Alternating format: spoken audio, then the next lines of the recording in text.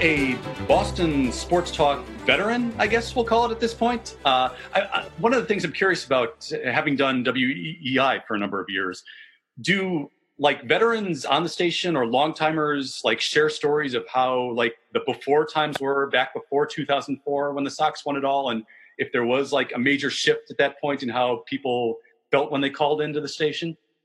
Well, Ken, it's a pleasure to be here, first of all. Of course. Yes, I was telling you before we recorded that the last show we did together on my podcast was the most downloaded Outsports podcast of the month of June. So that's a big deal. King of the world, baby. So that's a huge deal. We're looking to replicate and duplicate history here. Red Sox, I don't know if the story is that the fan base was much different, and I would say much more passionate prior to 2004. I mean, I think the Red Sox fan experience has become a lot less passionate over the last 15 years or so. I think a lot less personal. Some of that probably has to do with baseball's decline in general, but pre-04, it was live and die here, especially, you really go 99 to 04, where you had 3 ALCS meetings against the Yankees in a 5-year span with all the big characters. I mean, that rivalry was at an apex, and Red Sox-Yankee games really felt like football games, even if they were played in May or June. Since they won in 04, I mean, that's really kind of the line of demarcation, and I think changed a lot of the experience. I get that because, up until 2004, the storyline was that of the Epic Quest, which is something that I'm immensely familiar with. And not only did they conquer the Epic Quest then, but they did it in the second most exciting way in baseball history to, of course, 2016.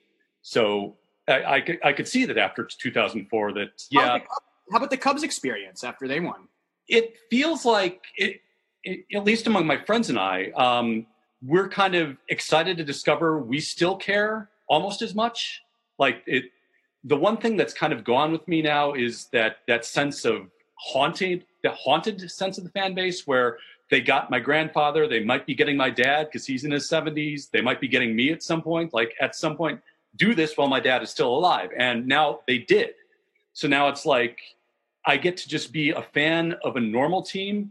And I personally am thrilled by that. Because now it's just about enjoying each season individually for what it is, still getting mad as hell at them when they do stupid shit.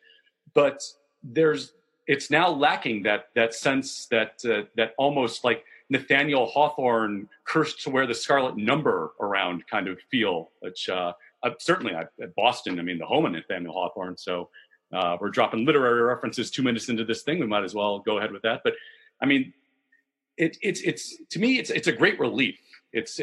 And I honestly love watching baseball after a great relief. Yeah, it's funny, though. You look at the 04 Red Sox team, of course, was a crazy team where they had Pedro and Manny and Damon and Cowboy Up and Schilling was on that team and great. And that was a crazy team that wasn't only great to watch, but were just incredible personalities. And the Red Sox throughout their history had a lot of these big, larger-than-life, controversial personalities. What's interesting was after that 04 team, Theo Epstein, of course, took over in 03. So the 04 team was really a Theo and really Dan Duquette, the previous GM, had the nucleus of that team. That was really Dan Duquette's nucleus. The 07 team was very machine-like. It was a lot of, that's when you saw Dustin Pedroia and John Lester and Papelbon came up. And that team was dominant. They were wire to wire, first place all the way, swept the Rockies in the World Series. But really, there wasn't a lot of tension. They were really just dominant and kind of kept their heads down. And that's really the line where then they win 2 times in a 3-year span. And then we have all the winning with the Patriots and the Celtics, and the Bruins won a cup. And a big part of the Red Sox experience, I think, did go missing. More after 07, I would say, even than after 04. Interesting. So it was like 07 was like the sense of, okay, they won it again, and now it's just like get another win. And yet, in spite of all that, they still had one of the great baseball stories of the past decade in 2013, right. the marathon bombing. And obviously it was extenuating circumstances that made that a great story. But that was still a really compelling watch that year. Yeah, and Ortiz obviously was huge in 04-07, but the 2013 team was unequivocally Ortiz's team as well. He gave that dugout speech in the World Series. But the weird thing about the 13 team was, and I loved the 2013 Red Sox. I loved that season, but they didn't really catch on here until the end. I mean, people didn't buy it. That was coming off of 2011, which was the historic September collapse and chicken and beer in the clubhouse. And then Terry Francona is fired and they smear him as this pain-popping womanizer in the Globe. And then Theo leaves as well. And then 2012 was a dumpster fire. It was Bobby Valentine. And everyone was just so soured on the Red Sox that the 2013 team really did not catch fire here until the very end. And then you go to the last championship team, 18, talk about just a machine. I mean, that team was the best team in franchise history, and there really wasn't a doubt they were going to win it. Yeah. It's kind of fascinating that, they've had two machines in the past decade and a half, right? And yet the most compelling ones are the ones that aren't the machine. So it's almost like if you're not the very best in team history, it's a little more watchable. Which is. That 2013 team it was interesting. I mean, that was really a team where, your core was still Lester and Ortiz, but, John Lackey had a great year in 2013. And that was a great story, as you know, and now he was with the Cubs. I mean, he was somebody who was hated here. He was loathed. He was reviled, and he had a great 2013, and then he got traded to Latin the next year. And then you got guys like Shane Victorino and Steven Drew had a good year. These strange free agent signings that really were just kind of stopgap veterans who had a great 2013. And then 2014 was terrible. They finished in last place and, Right, because how are you going to follow 2013? Then they reset again. It's very weird that the Red Sox for seemed like a 5-6 year period had 1 year where they were great. And then the next year where they were not just bad, but terrible. It was there was no middle ground. Yeah. But if you occasionally get that burst of greatness, it still makes everything watchable over the span of a decade, at least in my world anyway. They keep it interesting, that's for sure. They always do. Let me do a quick pause and do the show open real fast here, and then we will dive into the Sox in 2020. This is the Three Strikes You're Out podcast, part of the Outsports Podcast Network, the Outsports Baseball Podcast, episode number 34. Appropriately enough, the John Lester episode of the Three Strikes You're Out podcast. My name is Ken Schultz, contributing writer to Outsports, Baseball Prospectus, and Cubs Den. The other voice you are hearing on the Johnny Lester episode is the deputy managing editor of Outsports and host of the Sports Kiki, heard every Saturday on this here podcast network, Alex Reamer. Thank you for joining me, sir.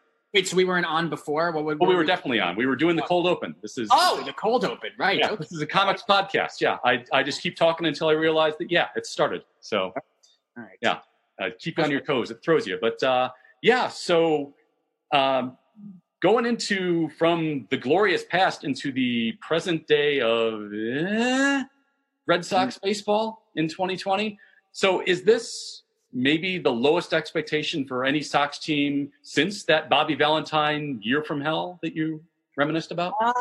Ken, who even knows? How can anyone even have a real handle on it? It's a 60-game season, which, although what's interesting is, I'm sure you've read it, that if you were to go through it last year, if you cut the year in 60-game intervals, pretty much every playoff team would have qualified, except, of course, the Nationals, the champions. Yep. So I guess that throws that theory away. But I don't know. It's prior to all this, the coronavirus and everything, the Red Sox had a terrible offseason, as you know, with the sign-stealing scandal, trading Mookie Betts. And frankly, there's kind of a feeling around here where a lot of people are just very soured on the whole operation. They're soured over Mookie Betts. The sign-stealing stuff they thought was ridiculous. And in this ownership group, it's very interesting that, John Henry, if you look at it in isolation from the 10,000 feet perspective, he's been an incredible owner. The Red Sox have won 4 World Series.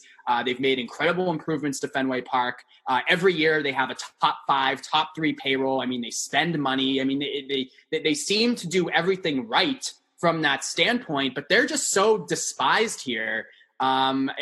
People just don't like John Henry at all. They don't he's not personable. He's not a warm character. The way that they treat people on the way out, from Terry Francona to the falling out they had with Theo to the falling out they have with so many players, just really rubs people the wrong way. People think they're very disingenuous, and that kind of has really all come to a head the last couple of years. And then again, this offseason, when you're the Red Sox, one of the most profitable, valuable franchises in baseball, if not all of sports, and you say you can't bring back Mookie Betts because you can't afford him. Like that just doesn't fly here. So a lot of people were just very, very soured on the whole experience. And yeah, I don't think people are expecting much. And frankly, I think that's not fine with people, but it would almost be, I think, cheapened if they had a great year to a lot of fans. It'd be like they didn't really deserve it, you know? Fascinating. Yeah.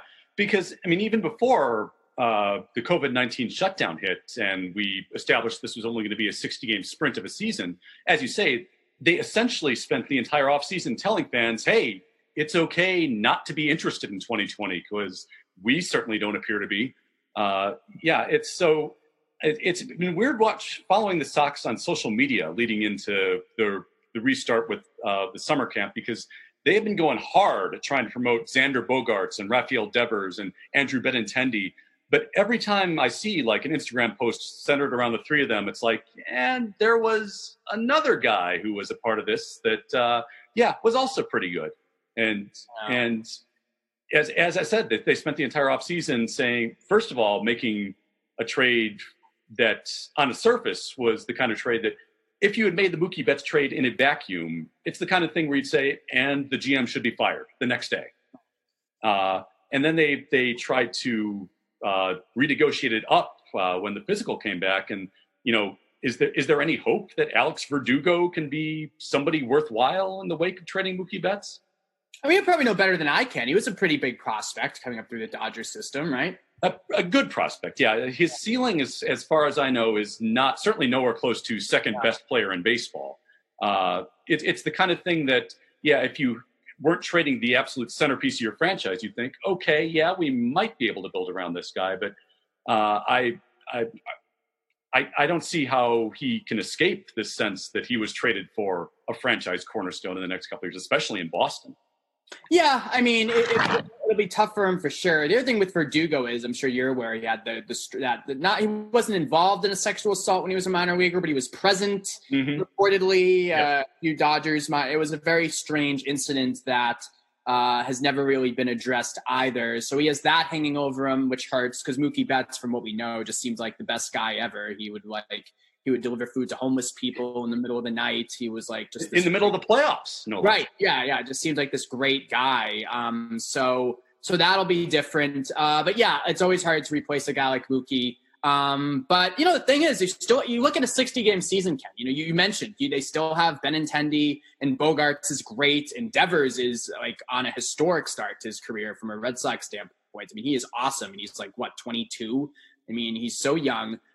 They weren't going to have Chris Sale anyway, but you figure, the Red Sox are thin in their rotation, but it's better to be thin over a 60-game season than an 160-game season. So, I mean, I think there is that thought that they could back into it here. I mean, they could slug their way through a 60-game schedule, get enough pitching, and who knows, come the playoffs. So, I think that's kind of the way I read it right now for them. In a 60-game schedule, pretty much anybody. Like, you could find an alternate universe where the Orioles find some way to get some kind of Oriole magic going and play above their heads. What's that?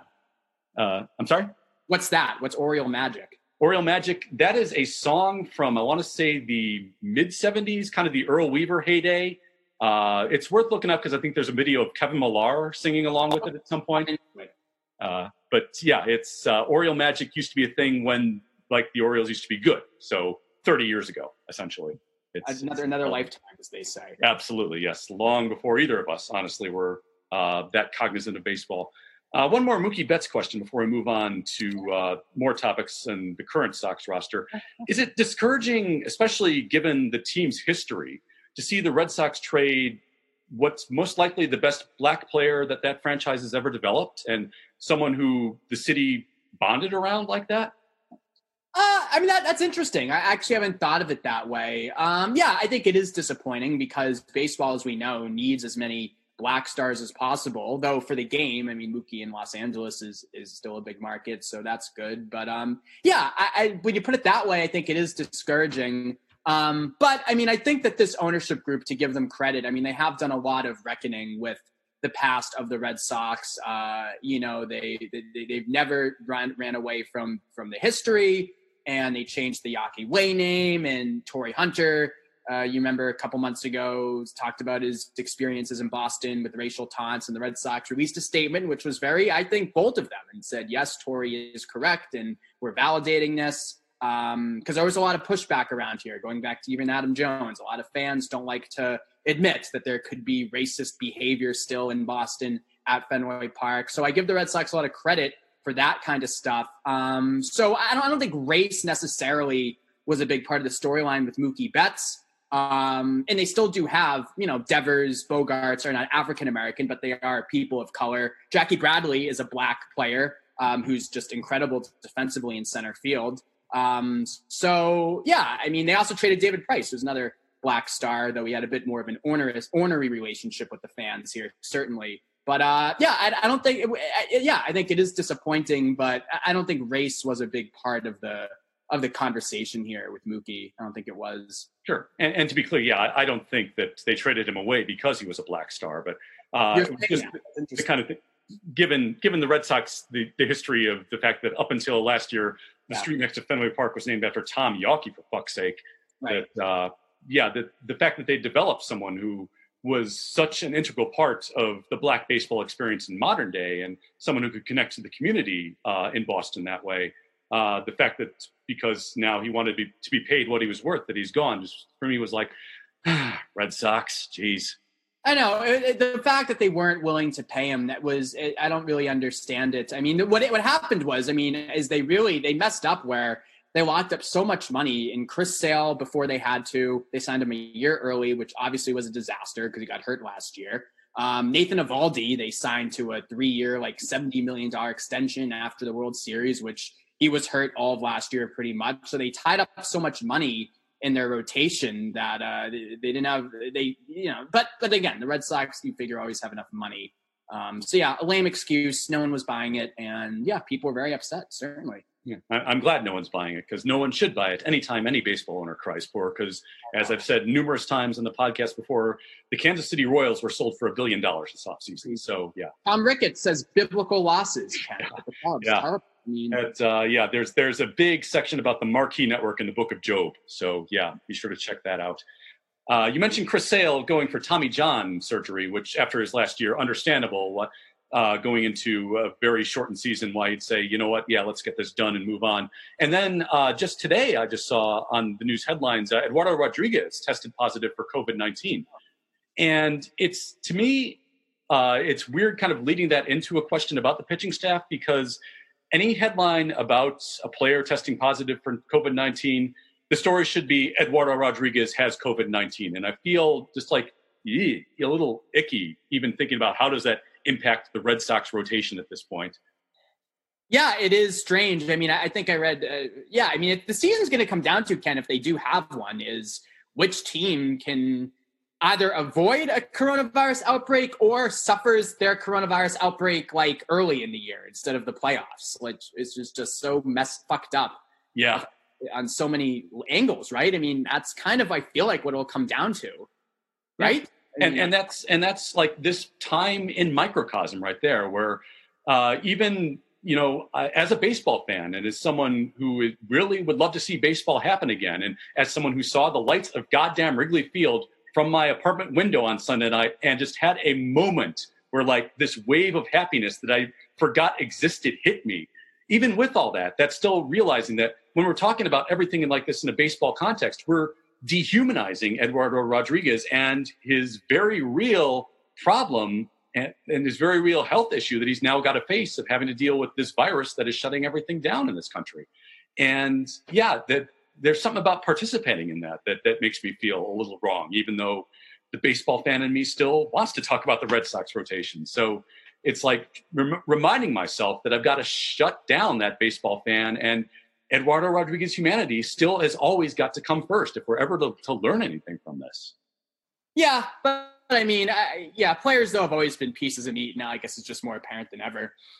Spoken like a true sports radio host there. Yes, that's the way so many fans view it. And I get why players are so cynical toward fans when, that's the way we talk about them for in so many instances like this, that And so let's move on here to slightly change topics. Actually, speaking of COVID testing, this week we had MLB telling the players at the start of this past week that in many camps that the COVID testing that they promised them over the offseason was going to be a little delayed results-wise because MLB forgot that FedEx's shipping schedule over 4th of July weekend is not normal.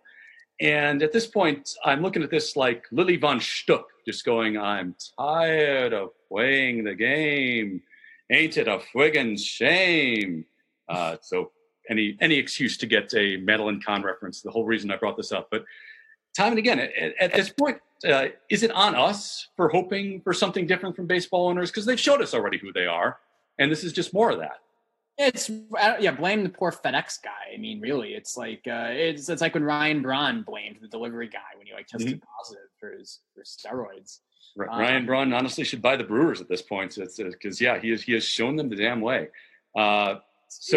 It's ridiculous. I mean, who could have thought that? I mean, who could have planned for a 4th of July holiday? It's not like it's coming up or anything. I mean, it's just ridiculous. It just shows you, Ken, that, just because you have a lot of money doesn't necessarily mean that you're wise. And I think we're learning that with a lot of sports owners and baseball owners in particular. Yeah, it's just because you have a lot of money doesn't mean you're wise, but it does mean you get treated like you're wise by so many people. And I think that's the problem of why we are where we are right now. Exactly. Another story that hit this week, The Athletic at the beginning of the week, their theme week right now is stadiums and ballparks. And they published a fan survey of all of MLB's baseball parks. And I am a huge Fenway Park fan. It is my second favorite place in the game. Yep. And I was scrolling through trying to find it in there. And I kept scrolling. And I kept scrolling, and it is number 21 on the Athletic survey of all MLB parks, just behind New Yankee Stadium, no less, which talk about insult to injury there. Yankee Stadium sucks. I hate it there. Oh, yeah. Yeah, I don't know any Yankee fans who like Yankee Stadium, let alone anybody who would have responded to this survey. But looking a little deeper into it, it looks like they had categories on both amenities and sightlines. And if you're still playing in a park that opened the same week the Titanic went down, I realize you're not going to score at that point in either of those. But let me put it to you. Is it worth the discomfort of going to Fenway Park to still see a game in what's essentially a baseball cathedral at this point? What was number one on that list? Number one was San Francisco, whatever name they're calling it right now, which I get it. Yeah. You've been there? I've been to that upper deck, and yeah. You sitting in the upper deck in San Francisco, you feel bad for the people in the front row for not getting that view. I'm sure they're fine. Yeah. Oh, yeah. They'll make it through somehow, and especially in the Bay Area. But that's how good. Like you go through the portal into the seating bowl in San Francisco, and it's like you almost have to stop and just let it hit you for a second. It's so amazingly gorgeous. Have you been? To San Francisco? Yeah, I have. It's great park. I enjoy going to Fenway. I mean, as I get older, my Fenway experience is I'll sit for a few innings and walk around. They have a right field roof deck bar that you can go to, and I don't know, too long to sit there in these seats for hours on end, for me at least. I like Fenway. They've done a great job, as I said, kind of cleaning it up. But yeah, I mean, a lot of the seats are not great. I mean, you're really. So many of the seats you've been to Fenway, right? Yes, I mean, so many of the seats, if you're in the grandstand, you're not staring at home plate. You're staring to the outfield. You're staring at a pole. So the view can be obstructed in many areas, can be very tight in many areas. So it really depends where you're sitting. But I mean, the thing about Fenway that it's morphed into, and I guess this is what Wrigley's kind of always been like, and Fenway has just become that the last few years, is it's really just like a party. People go with their friends to drink some, $12 cups of Bud Light and, millie around for a few hours and then go home. That diehard fan who's sitting in his seat for all 9 innings, intently focused on the game, I don't really think exists at Fenway anymore. Mm-hmm. I really don't. It's become much more of a social event. And that's why, attendance for the Red Sox, I think really it doesn't matter whether they win, lose. I mean, Fenway is always a draw for people. Like I said, I think it's kind of morphed into what Wrigley has always been. or at least had that reputation. Yeah, it's somewhat, and Wrigley's reputation is deserved for the most part. What's kind of interesting, actually, in that point of comparison, is that Wrigley, for maybe 15 to 20 years ago, was every bit like what you just described, a place where people just went to drink and look at people and just to socialize in the bleachers and stuff like that. And the Cubs sold it that way for decades. As this is Wrigley Field, this is where you show up to have fun. And oh, by the way, there's Sammy Sosa. Right. But actually, what's happened over the past 5 or 6 years, especially since they've gotten as good as they've been, is that it's kind of narrowed the focus of the fans that show up now. So in actuality, they're more into the game now than they were, I would say, a decade ago. Which is, believe me, the party element is still there. And people in the bleachers especially like to keep track. There's something that they call cup stacking, where they try to create the biggest snake of beer cups they can in the bleachers and see if they can do it like 40 or 50 high. And that's still a thing there. But even between all of that, just watching the game now, it really, you can tell the difference in the Cub fan base, that people are much more tuned in to what's going on in the field than really I can remember them being in maybe 25 or 30 years, even though the party element is still there and it's still sold that way. What would you tell someone who is going to Fenway Park for the first time? Like, is there an essential experience still at Fenway to really kind of get a sense of what this place is all about? Yeah, you can walk around. I mean, what's amazing about Fenway is, I mean, and I guess Wrigley is like this too, is it's in the city. I mean, it literally is in Boston. I mean, Kenmore Square is right there. The Fenway area around the ballpark is gorgeous. I mean, so it is right in the city. You take the T in, just cram onto a subway car. That's the experience. You walk around the park. And, I mean, seeing the Green Monster seats, though those came into existence in 2003, that's a great experience. And, you know, that's an experience like no other. So I just think, and you just walk around Fenway. I mean, it's a lot of history there. As you mentioned, it's been around for so long. So I would make sure to sit, maybe not in the old grandstand because you'll be staring at, you know, the outfield instead of home plate. Mm-hmm. But you know, even the bleachers at Fenway is a fun experience where you kind of see it's unique, and there's certainly a lot of character to Fenway as well, even despite all the renovations over the years. I mean, there still is. There's only so much you can do with like a 120-year-old park. Absolutely, and it's for the best, honestly. It still feels like there's still enough of the old park there where it feels like, yeah, this is still the authentic Fenway Park experience you're getting. And honestly, at some points, one of the Fenway things I haven't crossed off in my bucket list is I want to see a game from the red seat. Have you ever sat close to? I have not. I've been in the bleachers many times, but I have not sat in the red seat. And as you know, that's been disputed, the red seat. I mean, Ted Williams really hit the ball there. That's in dispute. I don't know, probably not a great view, Ken, to be honest. The red seat in the bleachers. I don't know. Oh, yeah. Yeah, I would not be going for the view, but just the sense of the idea that, yeah, at least the story goes, Ted Williams once hit this thing on the fly. And that in and of itself is cool enough for me, even though, I mean, there are stories of Big Poppy taking aim at it in big batting practice and eventually saying no fucking way, which I think are great. Yeah, well, I mean, so you would sit for hours at that. Like, when does the allure wear off and you go, I'm now in like a crappy seat? I'm not sure. I'm enough of a history nerd where, it just might carry me through most of the game. I feel Ted Williams' ghost there. Yes, feel Ted Williams' ghost cursing me out as he would for pretty much anybody sitting in the stands at that park. Probably.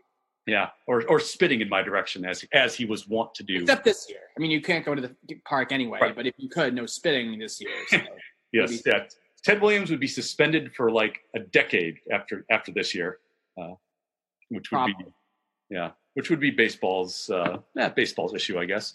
And so one more thing I wanted to talk to you about here, and it's a story that you published maybe about a month ago on Outsports that struck the hell out of me. And it was actually in response to a question you got on the Sports Kiki.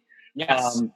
And it's one that you wrote about when you were a kid. You were a kid blogger / podcaster, right?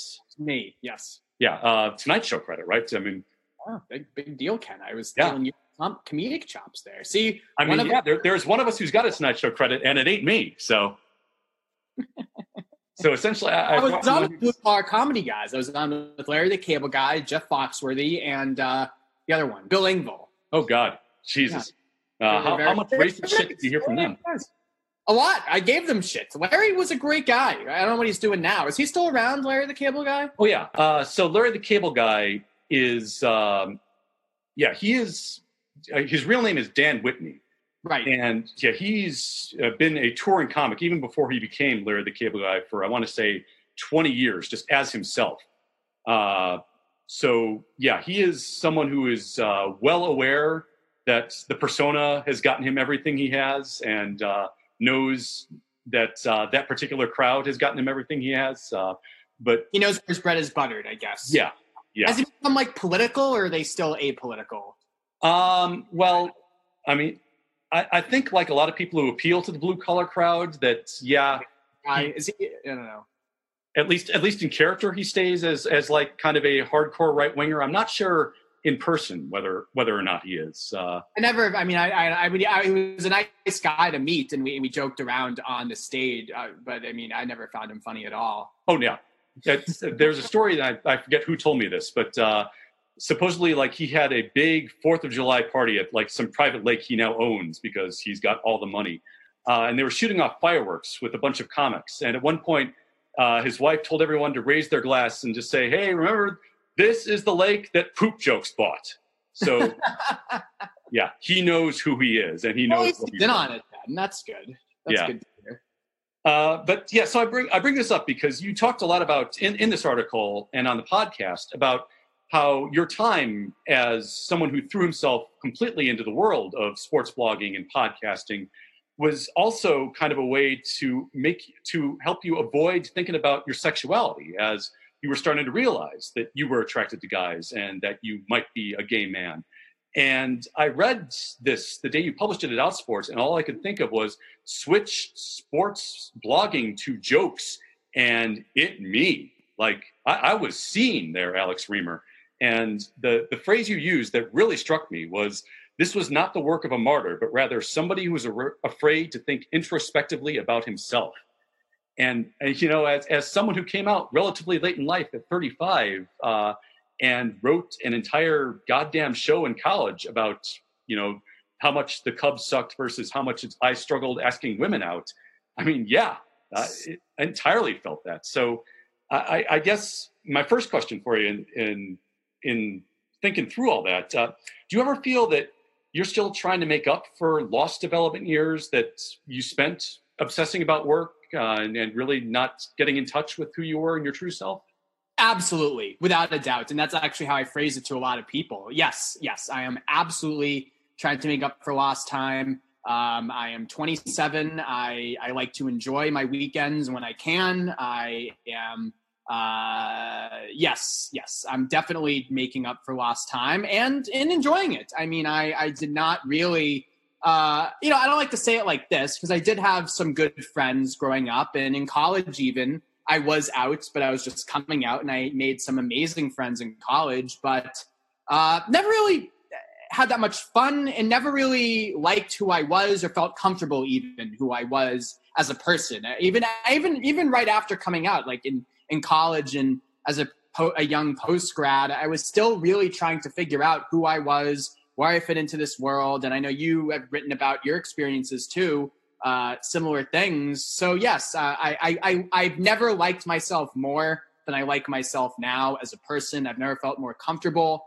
as a person and confident than I do now. So yeah, I'm absolutely trying to make up for lost time, because in college, I wasn't doing that. I was, I was blogging away, podcasting away. Yeah, and I was doing the same thing, just writing things in a joke book. And it's interesting you say that because, in terms of view of myself right now, that I've never felt more completely me and completely willing to talk as the real me now. And yet I also feel, and the way I kind of phrase it, especially when I'm around others in Chicago's gay communities, it feels like so many other gays are already playing this on expert, and I'm still stuck on tutorial level. We're all on tutorial level to an extent. It's different. We're all on tutorial level. We're all learning. It's all a journey. When you sexualize with the people who you also socialize with, it can get very messy and very tough to navigate. And I don't know about you, but I find it kind of challenging to talk to. I don't really have many straight friends anymore, to be honest, but the few I still have, I find it very challenging to talk to them about gay life because it's different. They don't really get it. I don't know if you have the same experiences, but at least that's what fascinating. Yeah. I still have a number of straight friends.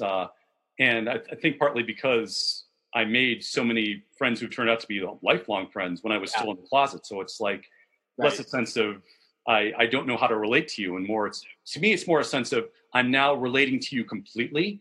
Right. And I almost find myself wanting to talk about gay things and gay attractions more around them because I spent so many years just not. And it's almost like now I'm revealing my entire self to you. And I've had more than one friend tell me that they really like talking to me now, especially because it feels like I'm more human to them in a way.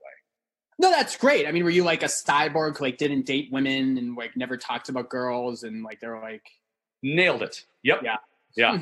I mean, as I say, lost in a world of jokes and baseball stats.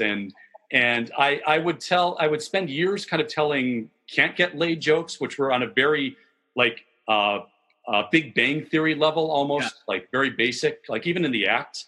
They were probably, I would hope, decently written, but they weren't really getting to the heart of any true feelings I had. Yeah. And it's interesting that jokes also kind of eventually were the thing that helped lead me out of it, because as I was finally starting to like embrace this part of myself, I almost used my joke book as kind of a coming out journal where I would write jokes about being attracted to guys and jokes about being gay, and would eventually think to myself, okay, you want to use these? You actually have to tell people at some point. And so it almost became kind of an incentive after a while, which was kind of an interesting reversal in my life.